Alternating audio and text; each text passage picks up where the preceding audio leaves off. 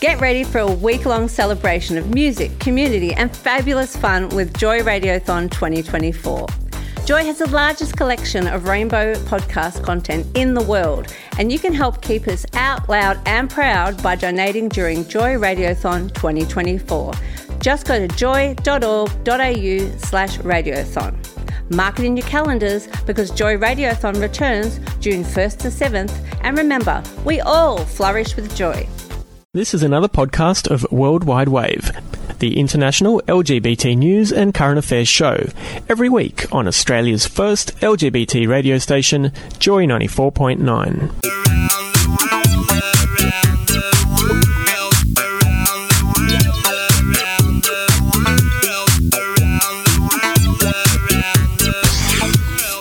Surfing the globe, bringing you news, views, and current affairs for the LGBT community. This is the World Wide Wave.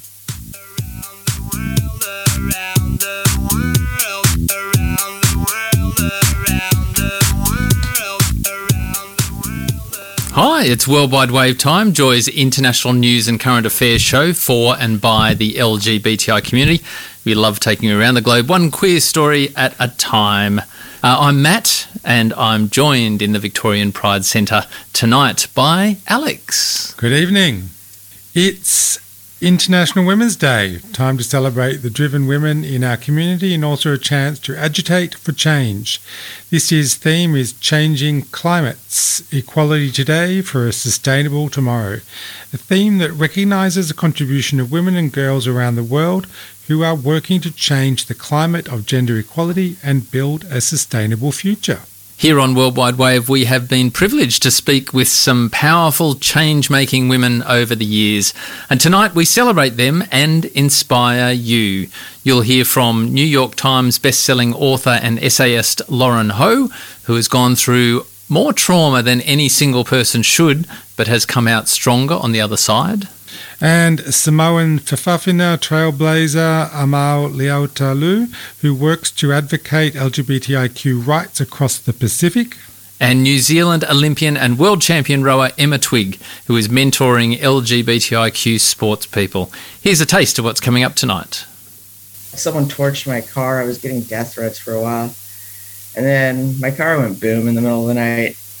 And instead of anyone, the local police or the Air Force, trying to figure out what happened, who did it, was I even safe there, they started investigating me.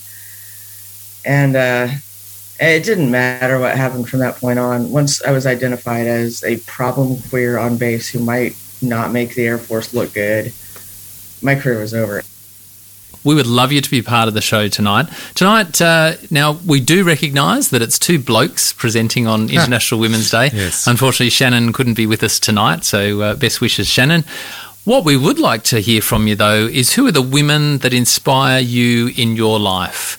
They might be somebody close to you, might be a friend, might be a business mentor, it might be somebody on the international stage.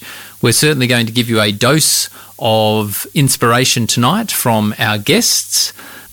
And Lauren Ho grew up in an infamous American cult called the Children of God.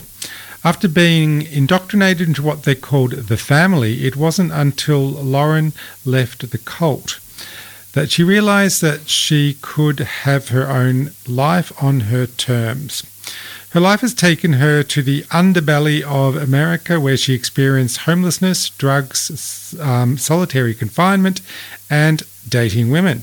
She lived through America's infamous Don't Ask, Don't Tell rule in the Air Force, which ended her career in the military after she got threats and a car bomb destroying her car, an incident that she was then investigated for. But this experience did give her the chance to step away and think about who she really was. As the victim who became the hunted, we asked Lauren how this experience and this trauma affected her. I think it shattered my worldview. A lot of what happened in the military shattered my worldview, and none of it's that abnormal. A lot of women who join are sexually assaulted. So I was sexually assaulted in the Air Force, and then my car getting torched in the investigation. if we go back to the title of the book, I had come to believe that, or I had, deluded myself into believing that America would be the safe place, that once I got out of the cult, once I was free, my life would be different.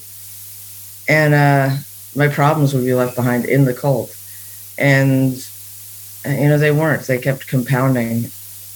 I became a lot less trustful, I think, of just the world in general. And in some ways, maybe that was good. I bought into patriotism. I bought into, American exceptionalism. I bought into all of it, trying to be normal and trying to be like everyone else and blend in. Because at least this was an identity I could have. It was easy. I didn't have to pick out my clothes. I put on a uniform every morning. And I was wearing the right thing. Talk military speak, you're speaking the right language. And I could do that. It was easy to fake. And I hadn't really thought about any of it.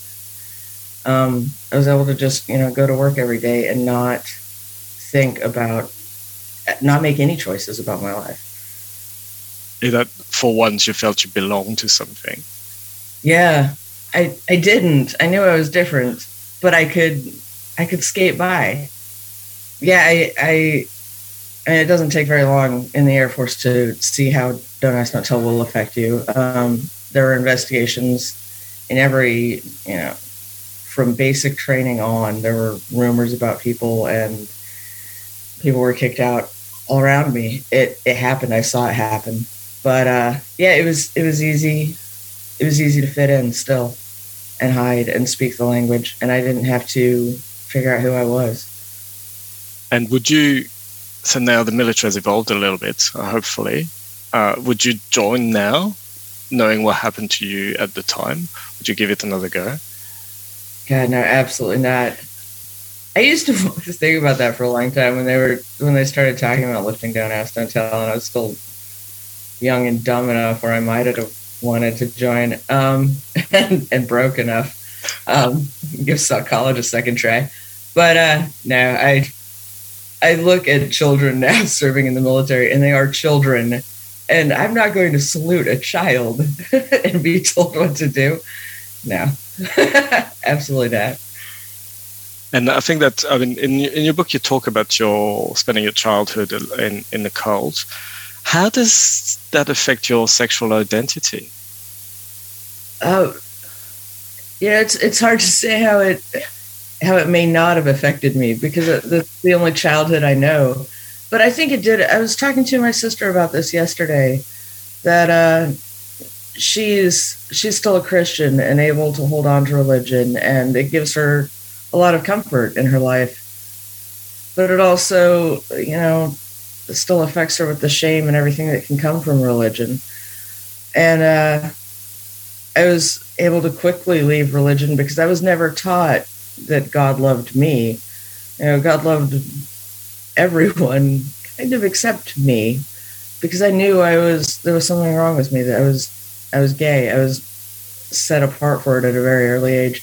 And I think in some ways it made it easier afterwards.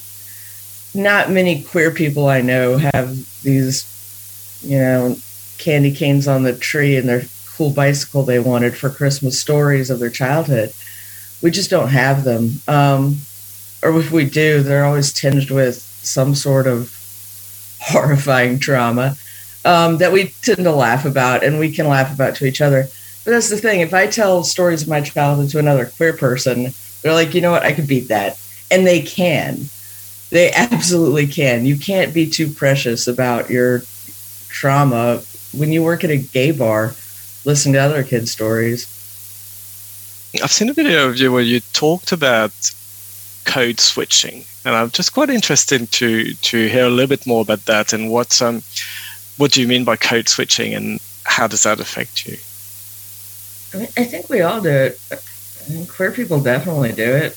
When I'm talking to another gay person, our mannerisms will be a little bit more gay. Our shoulders relax. We can be comfortable in who we are for a moment. It's the beauty of gay bars and kind of the tragedy of why we're losing all of them.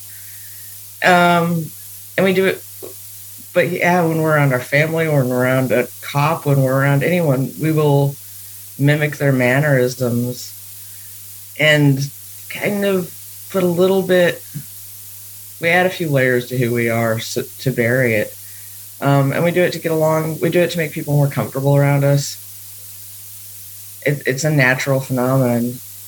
I think the talk I gave is really the only people who don't have to do it are straight white guys.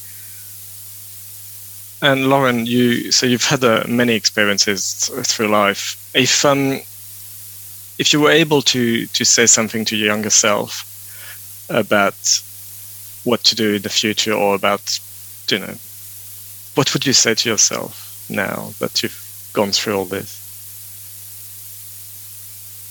I might have warned myself about a couple people, but a couple decisions there.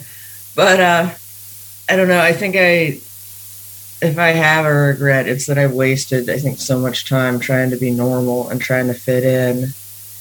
And I was just in the wrong room. Call it a midlife crisis if you want. But I had about 5 years ago, I sold my house and moved into Winnebago and just drove around until I figured out where I needed to be and how to be a writer. And wrote furiously and got published. But I think we waste a whole lot of time trying to fit in. And, those stories you tell about your life, if you can't be you without people being a jerk to you, can you swear on Australian radio? Yeah. Fuck yes. Oh, it's been really hard to talk. But yeah, if you can't be it yourself without people being assholes to you about it, you're around the wrong people.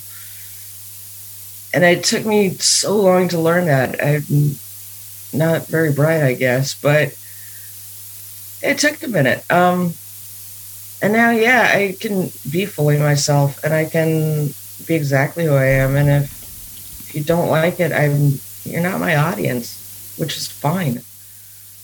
Famed US author Lauren Ho, one of our female trailblazers, we are celebrating as a part of International Women's Day tonight on Joy 94.9. I love the simplicity that she is able to put there. She was wasting time trying to fit in, but she was just in the wrong room. In other words, there's people out there who will absolutely love you, adore you, embrace you, but they might be in the room next door, and that's okay. Yeah. Yeah, and the way she's so candid about, sometimes you just got to push your own, not worry so much about following certain behavioural norms and protocols, a little bit like we see with Grace Tame here in Australia. How absolutely she wasn't being courteous or polite, but she didn't angry. Smile, but she was authentic in her action. Again, those questions about whether that's a judgment, a prejudice we impose on women rather than on men. Well, coming up, we've got lots more on our International Women's Day special. We are a little bit closer to home with the leading women of the Pacific. This is Worldwide Wave. Joy, out, loud, proud. Hi, my name is Hope Matumbo from the Multicultural Health and Support Service, and you're listening to the Worldwide Wave. Who are the women that inspire you in your life? They might be someone close to home, like your mum or auntie, or it might be somebody on the world stage. Now, you mentioned a couple there before, Alex, Grace Tame and Brittany Higgins, who, certainly in the last 12 months, we probably didn't know their names 2 years ago, and now everybody knows who they are and what they stand for. Jacinta Ardern, I've just got to throw her into that mix as well. I think she's just every time I see her speak, and maybe we're only getting little bits here in Australia compared to New Zealand, but she just has a compassion that is not present in other parts of politics that I see. Yeah, pose and compassion. It's just that ability to touch in and, in a way, to identify with the community she's speaking to or the issues she's speaking about. Yeah. And I'm going to throw in one other one to inspire people's thoughts. One close to us here, Jude Munro, who was the chair of the Victorian Pride Centre, who really did a tremendous job to provide this amazing with a team of people to guide them on the whole journey to create this amazing facility, which is going to be here for decades to come for the whole community. So that is some legacy, and she did a great job. So yes, another absolutely. inspiring woman. Now it is International Women's Day, and the journey to embracing her identity as a Fa'afafine began for Amau Leotalu in Sydney, where they first came out as a young gay man and realised that there weren't any brown drag queens or gay men. Upon returning to her hometown of Auckland in her 20s, Amau discovered a much more culturally diverse queer community while coming to terms with her gender identity as a woman. It was here that Amau also strengthened her cultural identity as a Pacific Islander. Amau is now a fierce advocate for acceptance and rights of the rainbow community across the Pacific. Amau started by explaining for us the term Fa'afafine. Fa'afafine it's a layered term. So I identify in a Western term as trans, but Fa'afafine doesn't adequate to a trans individual or trans female. So it's a layered term because we don't have LGBTIQ as our Westerners.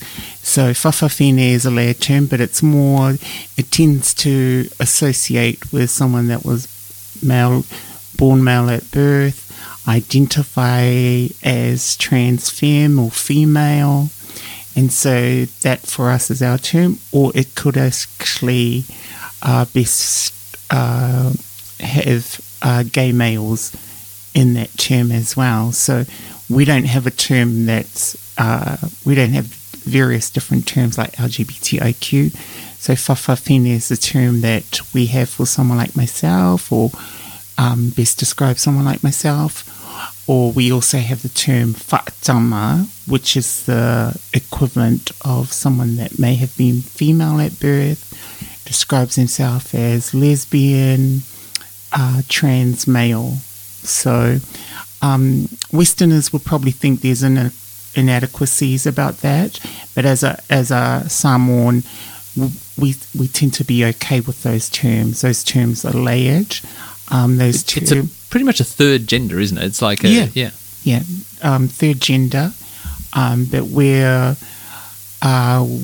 it's challenging for us is those that are born in, say, Australia, where they have to come up with the different have to fit into a box. Yeah, fit into the box. But for us, it's kind of quite fluid. So, and we're okay with that as Samoans. Yeah. Amau, let's talk a little bit about you, if we can. What's your story? When did you sort of start to feel a bit different to everybody else, and how did that change your life? I think for myself, it was just like as a young child feeling a bit different, and then learning to express myself as a shy teenager, but hitting the clubs of the cross at a young age. And then kind of realizing there's more of a layer to myself. So, just, getting into my 20s and realizing there's a different layer to Amau, and she's going to go this way. And so I think it's been there through knowingly as a young child, but this freedom to be able to express myself later in years, and then evolve as Amau did later on in life. And so seeing the challenges that I've had as a trans woman and a trans woman of colour, has been met with its highs and lows, but have been able to navigate, I guess, my own path, and had really good support from my family, but also from my loved ones, friends as well. I read actually that you've never actually come out to your family as Fa'afafine, why is that? The way I best describe it is, from a Samoan cultural term, my culture, we don't have a coming out, you know. So my coming out that I best describe to people is I came out of my mum's stomach. That's my coming out. But the way I see my coming out is just the way it evolved. And that's for me, that's a more culturally and affirming way of looking at the way that Amau has come about, from a Samoan lens, that you evolve and you just blend in just how you are. And so we've never felt the need, like I felt that it's always been, you know, that I had to have a major thing of I'm here. But, you know, my loved ones realize, oh, we love you regardless. So that for me is, you know, just affirming, and I'm okay with that. You know, it's been one of the most beautiful things in terms of finding myself and finding out, you know who I am, is the fact that I've still got my family and the same friends that I've had since, you know, making this decision to, you know, to be Amau, or to transition to be Amau. We've talked a bit about kind of what it was like where you're from and like in your community and that sort of thing, and that's been amazing. Did you come up against like discrimination more when you came to Australia then? Well, I migrated quite a while ago. I think for me it more so in the Western, you know, like when I've gone for things such as work, when I've, you know, like accommodation, you know, when I've gone for rental places, and just you know, like the questions that you can consider quite discriminative in terms of, you know, you've actually said that to, you know, someone, but, you know, it's an ongoing thing it seems to be an ongoing thing with trans people or non-binary people, is that we face a constant day-to-day discrimination, and, you know, laws say they do this and that, but, you know, still a lot of my own trans sisters and brothers still face a lot of discrimination in workplace, not just in, you know, not just going for housing, but, you know, things like employment. And those are huge things, and those are things that, for me as an advocate, as an activist, are worth fighting for, because, you know, we need for people to see that this is a community that faces a lot of discrimination, and so we need to continue to keep fighting and affirming the rights of trans individuals and non-binary individuals, and, you know, to the table, that we're able to come to and express ourselves freely, be able to access things with, you know, without the prejudices or the discrimination that a lot of our community face. That's Pacific LGBTI champion Amau Leota-Lu, another female changemaker that we are celebrating tonight as a part of International Women's Day on Joy 94.9. Coming up, we head across the ditch to New Zealand to speak with a world champion. This is World Wide Wave. Our diverse communities have one home, Joy. Hi, this is Tara from the Fiji Women's Rights Movement on the World Wide Wave. It's World Wide Wave, the show that takes you around the globe one queer story at a time. Special hello to everybody listening on podcast. You can subscribe to receive our podcasts automatically. Either go to joy.org.au/worldwidewave or iTunes or your favourite podcast platform. And don't forget to leave us a review. While we're here, this weekend, Chill Out Festival up at Daylesford. There'll be a whole lot of people heading up there for sure. It is the biggest country pride event, regional event. And the weather's looking really good, apparently. So, looking fantastic. And you know what? Joy will be there as well. We'll be there at Carnival. Of course. So if you can't get there yourself, listen in on Sunday to Joy to hear all the antics up at Chill Out. If you can get there, make sure you drop in and say hello. We'd love to hear from you. Joy 94.9. When commentators talk of sporting comebacks, it is rarely about sexuality, but New Zealand Olympian and world champion rower Emma Twigg has done just that. After retiring from international rowing in 2015 and enjoying a somewhat quieter life with her wife, Emma decided in 2019 to not just return to competition, but to specifically support other athletes who may be struggling with their sexuality in sport. She wanted to be a positive role model for change. Here, Emma explains her coming out experience to the rowing community. Cool. So I'm a rower from New Zealand. I have competed in the women's single scull for the last 3 Olympic Games and hoping for another one next year sometime, fingers crossed. I have been a junior, under 23 and senior world champion in the single scull and have been a multiple medalist over the last few years as well, and silver and bronzes here and there. So, yeah, that's pretty much my sporting career in a nutshell. Now, you came out a few years ago now, Emma? I've always been out with amongst, I guess, friends and family and within the rowing community. So I came out to my parents and friends and family when I was about 23. So we're talking, I'm 33 now, so it's been quite a while. I guess I haven't been as probably vocal in terms of media and publicity until recently, really. So yeah. So when you came out, so is it 10 years ago? So you were out in a rowing community. Did you perceive that changed anything to the way your career went, or it was just business as usual? No, to be honest, I've always kind of taken the approach that I wanted to be a really top class rower, and that my sexuality really didn't really have anything to do with that.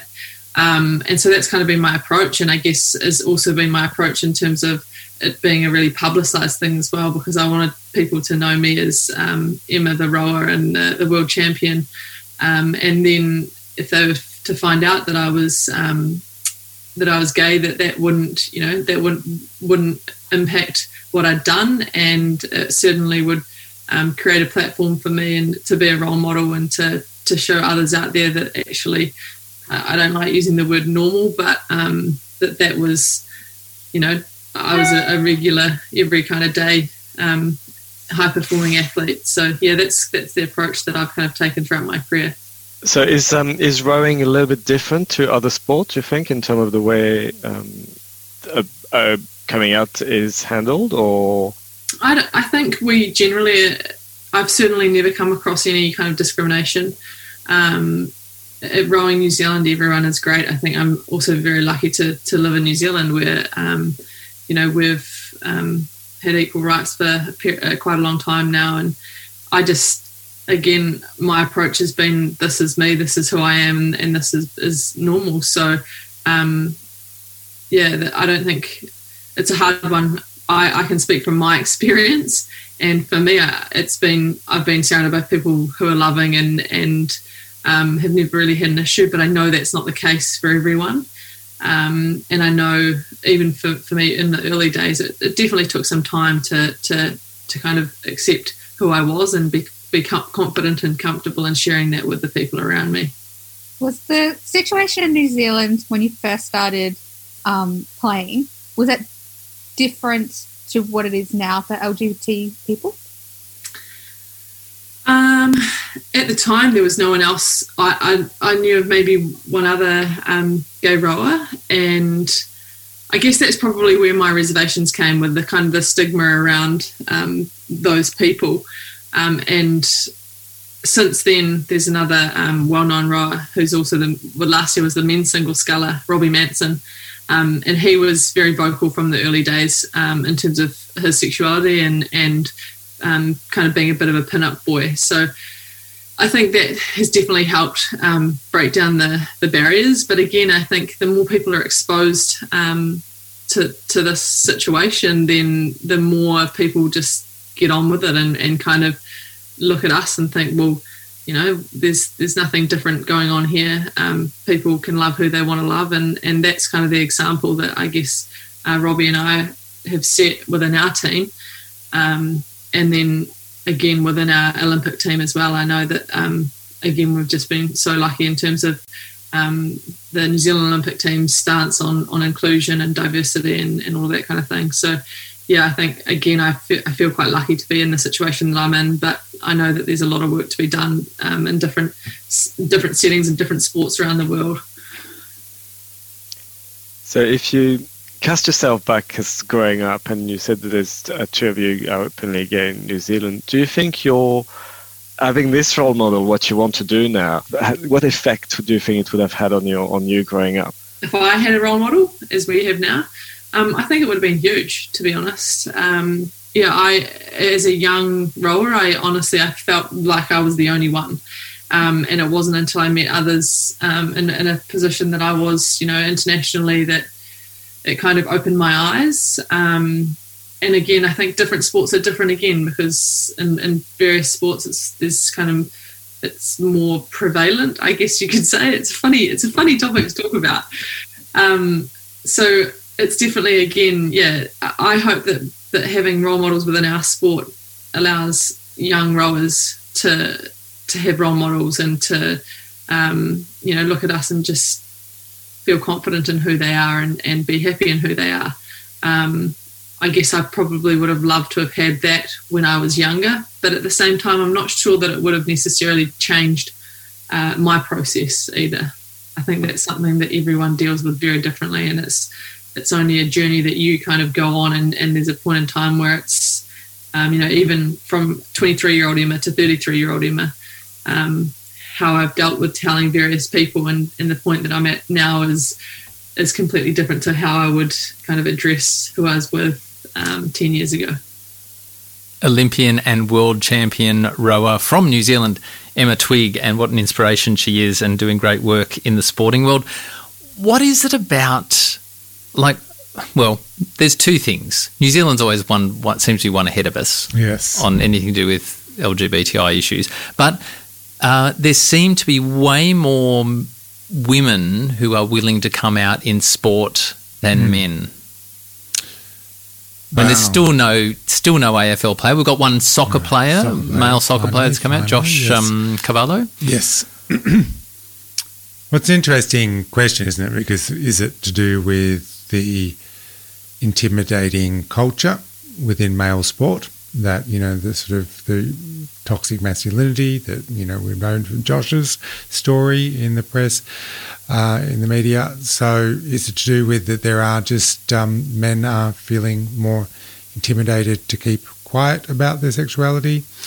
Or is it there are just more women because gay men are just, I certainly don't have positive experiences of a lot of mainstream team sports when I was young, so I definitely had no intention of heading into that, even though I was quite active, did a range of sports where I always veered towards the individual sports.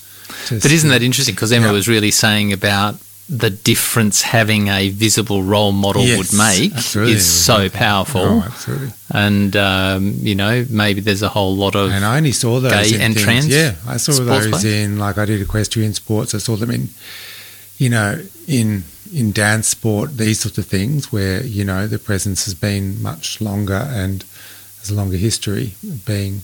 So, I definitely think, you're right. There's definitely... all we need is a few more Josh Cavallos out there and in various sports, but AFL will be the next. We're waiting. We'll wait, yes. Want to hear more? Find out about LGBT life in over 100 countries. Download free podcasts of this show. Subscribe to iTunes or follow us on Twitter. Visit joy.org.au/worldwidewave. Dear Ditch, hello, this is Rosie Fagan speaking to you all the way from Belfast in Northern Ireland on Worldwide Wave. Receive LGBT news from around the world throughout the week. Like Worldwide Wave on Facebook now. A big celebration and pat on the back for our very strong women tonight on International Women's Day. Award-winning author and essayist Lauren Ho, Samoan Fa'afafine trailblazer Amal Leota-Lu, and New Zealand Olympian and world champion rower Emma Twigg. You can find the full podcasts of those interviews at joy.org.au/worldwidewave or subscribe to Worldwide Wave on your favourite podcast platform. And everyone who's communicated with us via Facebook, Peter, Liz, Richard, Stephen, Stefan, and a whole heap more have joined us and interacted with us on Facebook this past week. That's W3Joy on Facebook. And our behind-the-scenes team, yes. our podcaster Peter and social media master Dean. Catch you next week on Worldwide Wave. Thanks for listening to another podcast from Worldwide Wave, the show that takes you around the globe, one country at a time. Worldwide Wave is the international news and current affairs show on Australia's LGBT radio station Joy 94.9. You can listen live every Tuesday night on 94.9 FM in Melbourne and online at joy.org.au. You'll find all our podcasts at joy.org.au/worldwidewave or follow us on Facebook for the latest international LGBT news. Search W3Joy on Facebook now. This podcast was produced by Joy Media. You can support Joy's diverse sound and diverse community this June by donating to Joy Radiothon 2024. Go to joy.org.au/radiothon. And remember, we all flourish with joy.